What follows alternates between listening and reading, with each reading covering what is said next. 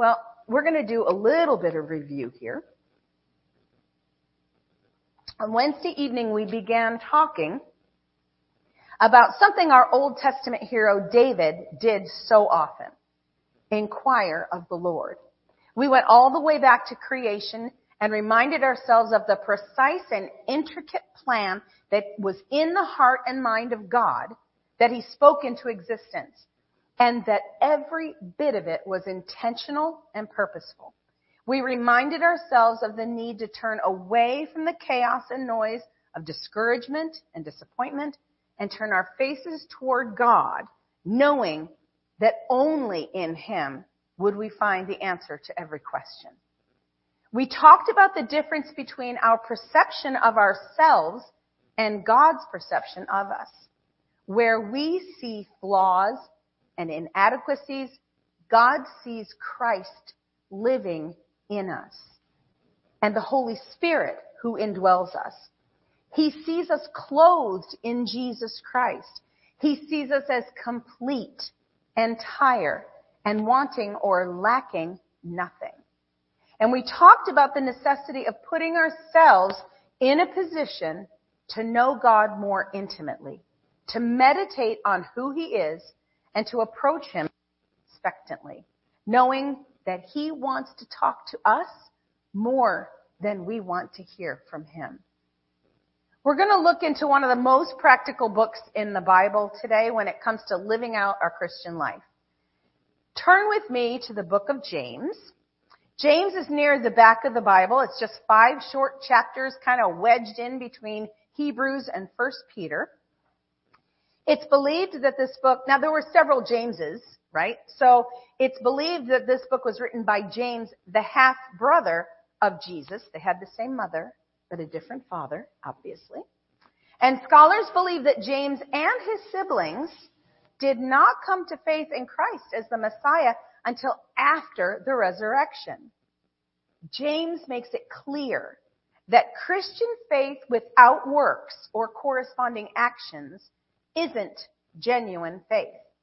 James would say that if our faith in Jesus doesn't propel us to do the kind of good works that Jesus did, that the faith we say we have is dead. It's worthless. It would be like me saying that I found this astounding new diet that promises that I'll lose 50 pounds in 3 days. But the result of following this diet is that I gain weight. The proof is in the results, right? And I have no doubt that others who desperately wanted to lose weight would not want to follow my amazing new diet. James wrote his letter to Jewish believers. These weren't people who needed to get saved. They already professed their faith in Jesus. So we can take the instruction in this little book as instruction from the heart of God to us today. James 1, 2, and 3. My brethren, count it all joy when you fall into various trials, knowing that the testing of your faith produces patience. 1 Peter 1, 6, and 7 says almost the same thing. In this you greatly rejoice, though now, for a little while, if need be, you have been grieved by various trials, that the genuineness of your faith, being much more precious than gold that perishes, though it is tested by fire, may be found to praise, honor, and glory at the revelation of Jesus Christ. The word that shows up in both of these scripture passages, trials here, it means test.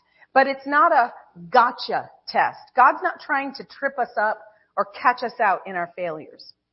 Dave and I recently listened to the first message that Brother Keith Moore preached at this year's Week of Increase. And he was talking about these verses, and he used an analogy to shed light on what they mean that really spoke to me. And I'm going to kind of paraphrase what he said. When a vehicle of some kind, whether it's a car or an airplane or a bus or a train, whatever, when a vehicle is developed, the designers and the engineers put it through tests to see how it will perform under a variety of circumstances. They may drive it in extreme temperatures, searing heat, to mind-numbing cold, high winds, rain, snow, ice, etc., in order to make sure the vehicle won't fail when a driver needs it to operate safely. They are proving the capabilities of the vehicle because, after all, consumers will want to know before handing over tens of thousands of dollars whether what they are buying is worth it. Once it has been thoroughly tested, it can be certified as safe and reliable. In a similar way, when we encounter circumstances that test our faith, God sees how we respond, and we know what He's watching for is our faith in action, because faith is everything to God. James 1 goes on in verses 4 and 5. But let patience have its perfect work, that you may be perfect and complete, lacking nothing. If any of you lacks wisdom, let him ask of God, who gives to all liberally and without reproach, and it will be given to him. Verse 13 reminds us, let no one say, tempted, I am tempted by God. For God cannot be tempted by evil, nor does he tempt anyone. God is not causing bad things to happen to us to see what we're made of. Can you say amen to that? We live in a fallen world, and bad things are all around us. We cannot live here without being touched by the work of the enemy at some point or in some way, whether it's being cut off in traffic or facing a life-threatening circumstance. When I received a frightening diagnosis, it wasn't God who put sickness on me. That came from the enemy, whose mission it is to steal, kill, and destroy. But how I responded in the face of that diagnosis demonstrated whether my faith was genuine. Would I give in to the overwhelming temptation to fear, or would I reach deep into my reserves of faith and demand more from it than I ever had before? This was a test for me. Now, please, let me add this and hear my heart. If a Christian brother or sister faces a similar situation, but does not survive and goes on to heaven, it does not mean that person didn't pass the test. It doesn't mean he or she did not have enough faith. There will be stuff we or our loved ones go through that we won't understand this side of eternity. But no matter what, God doesn't change. His word doesn't change. And he is still our faithful and loving God. Those can be the greatest tests when things don't go as we hope or believe they should. Do we wipe away our tears, turn our face toward heaven and say, I still trust you, Lord, and I am going on with you? Or do we quit God, which is the worst thing we could do? It may seem as though we've strayed off topic, but we haven't. Remember, when we inquire of the Lord, we have to know to the core of who we are that he is, and he is a rewarder of those that diligently seek him. And in that same verse in Hebrews 11:6, we are told that without faith, it is impossible to please him. So in case you're wondering at this point, yes, it always comes down to faith until our faith is made sight. Amen? On Wednesday, we also talked about the times in which we are living. We need to know God and hear from him in order to live the life he asks us to live. Matthew 5 reminds us of who we are. You are the salt of the earth. But if the salt loses its saltiness, how can it be made salty again? It is no longer good for anything except to be thrown out and trampled underfoot. You are the light of the world. A town built on a hill cannot be hidden. Neither do people light a lamp and put it under a bowl. Instead, they put it on a stand and it gives light to everyone in the house. In the same way, let your light shine before others that they may see your good deeds and glorify your Father in heaven. We know it isn't always easy to let our light shine. In this life, stuff happens. And most of the time that stuff is connected to people. And even the nicest of people, other believers, can start tap dancing on your last raw nerve. And it isn't easy to walk in love every minute of the day, even with our brothers and sisters in Christ. Can you say amen? Amen. There you go. People will annoy us. It seems people will annoy us because it seems they do or say stupid things. Have you ever noticed that it's the ones you love the most who can make you the angriest? Don't look at your spouse right now. And often when we become angry or aggravated, disagreements, quarrels, and fights can spring up. If you brought your Bible today, I'd like you to open to James chapter 4. And we are going to be reading a number of verses here, so I would ask you to hang with me. Don't worry, it's not the whole chapter. And I'm reading out of the New Living.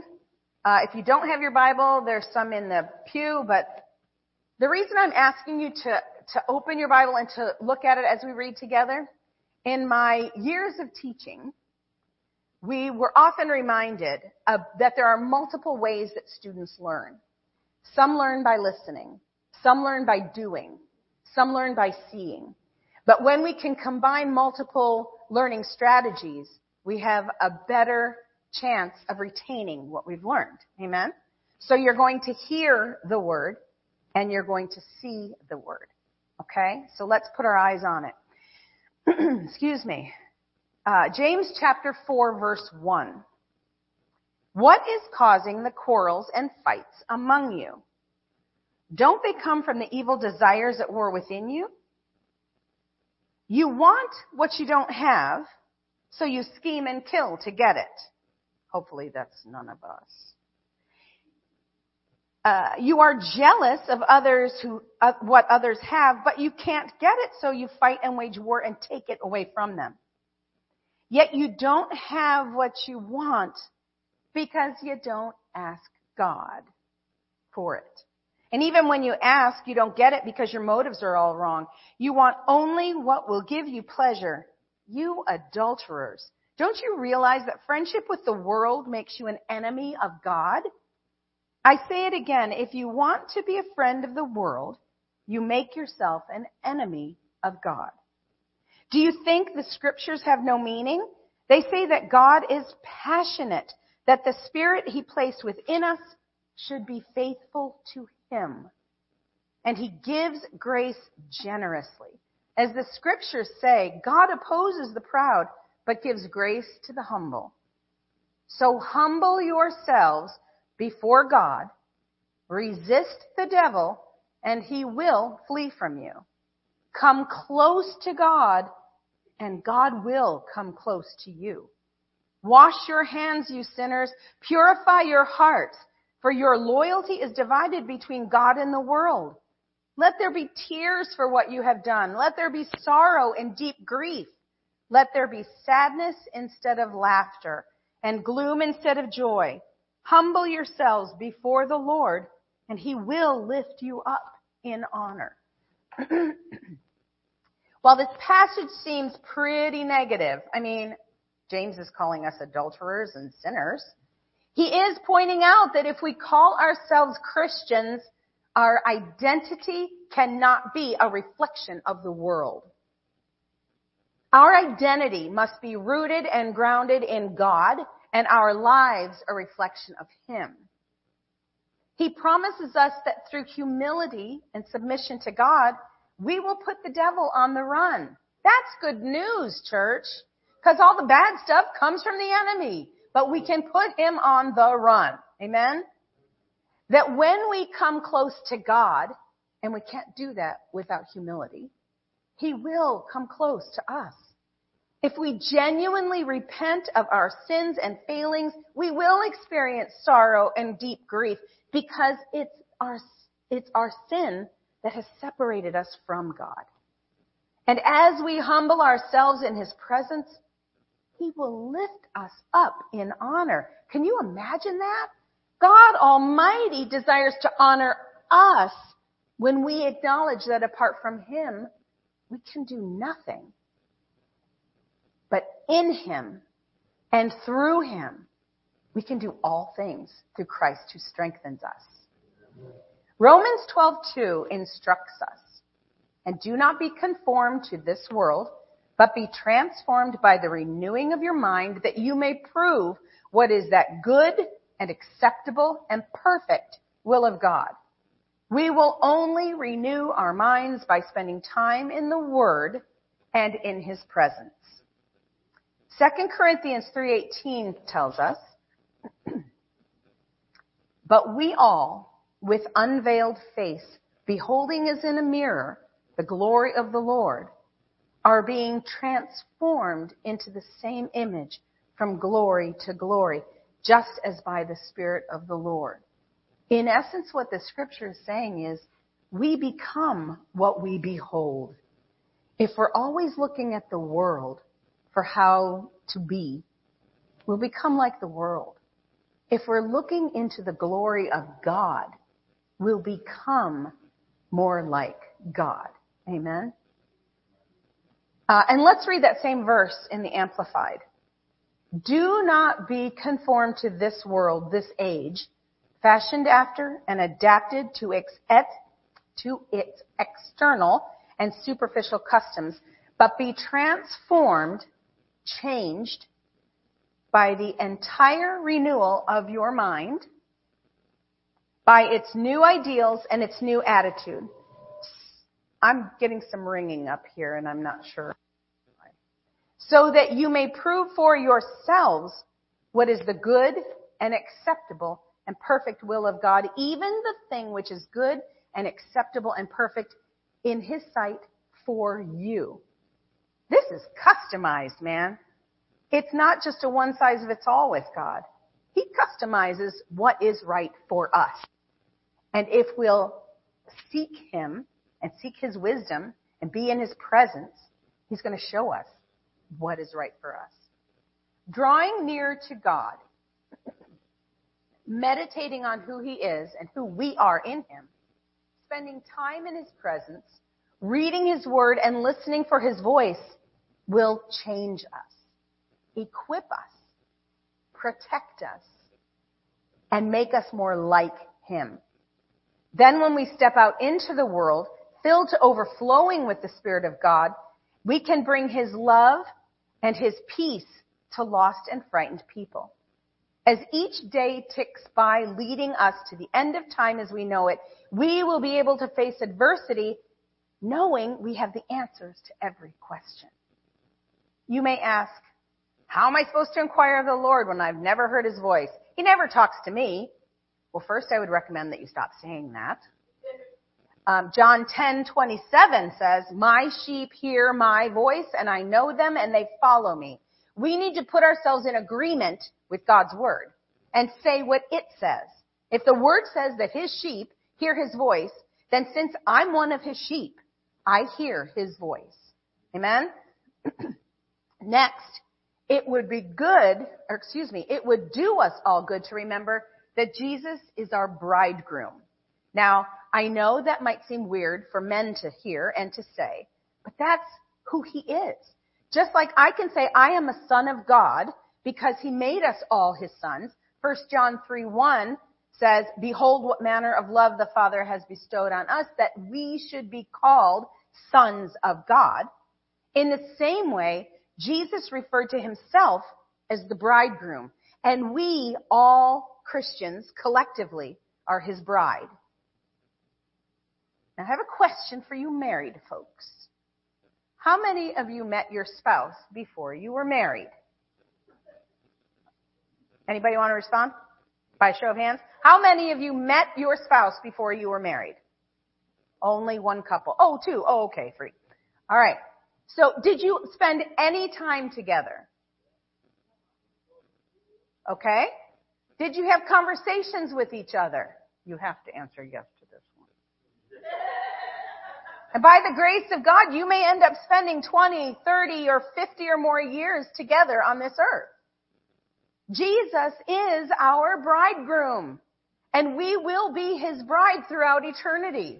How much more vital is it for us to spend time with him apart from interruptions? To tell him we love him and to read his love letters to us. Look, we have them.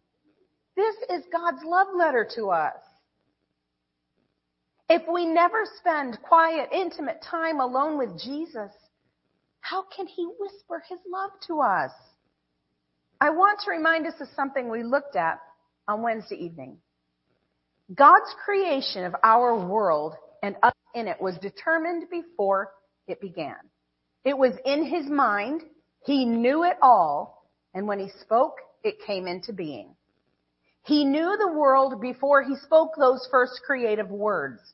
He knew who would occupy the earth and what we would need to sustain life. He custom designed the planet we would call home to not only sustain life, to meet our every need, but also to please our senses. He knew that one day the enemy would undermine God's authority to man. Excuse me. And though his desire for man was that Adam would silence the serpent and not allow him to malign God, he also knew man would fall and sin. He knew this even before he breathed life into Adam's nostrils. And still, he created man in his image and likeness to be like God. And he made a way for us to be rescued from death before man even knew what death meant. He made us like himself so that we could know him, so that we could love him and have fellowship with him. God's love is so vast that it needed an outlet. His love so great that he gave. He gave us our place. He gave us our life. He gave us forgiveness. And he gave us redemption.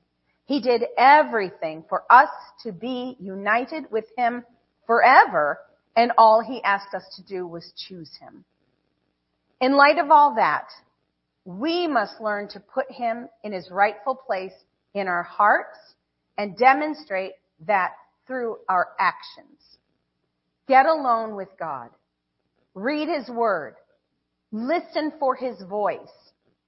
See God's attributes and character displayed on every page of Scripture. Be changed in his presence as you meditate on who he is and all he has put in us. Become more aware of Christ in me, the hope of glory. Grow accustomed to his voice. Get used to being God conscious all day long. Then step out into the world as a reflection of God, taking his love with you wherever you go. We are never alone. We are not orphans in this world. We have our extraordinary Father God, who is always with us and always in us. And we are more than conquerors through him who loves us. Amen? Let's pray. Father, thank you for your precious, holy, written word. It is life to us and health and medicine to all our flesh. Thank you for reminding us who we are and who we can be in you. Throughout this coming week, nudge us by your Holy Spirit to take time alone with you without agenda. Help us to cultivate the intimate fellowship you have been waiting for us to share with you. Our eyes are on you. Our hearts are open to you. We purpose to hear your voice and walk in obedience to you, Father. May we be a reflection of your love to those we meet this week. We ask all this in Jesus' name. Amen. Amen. And you are dismissed.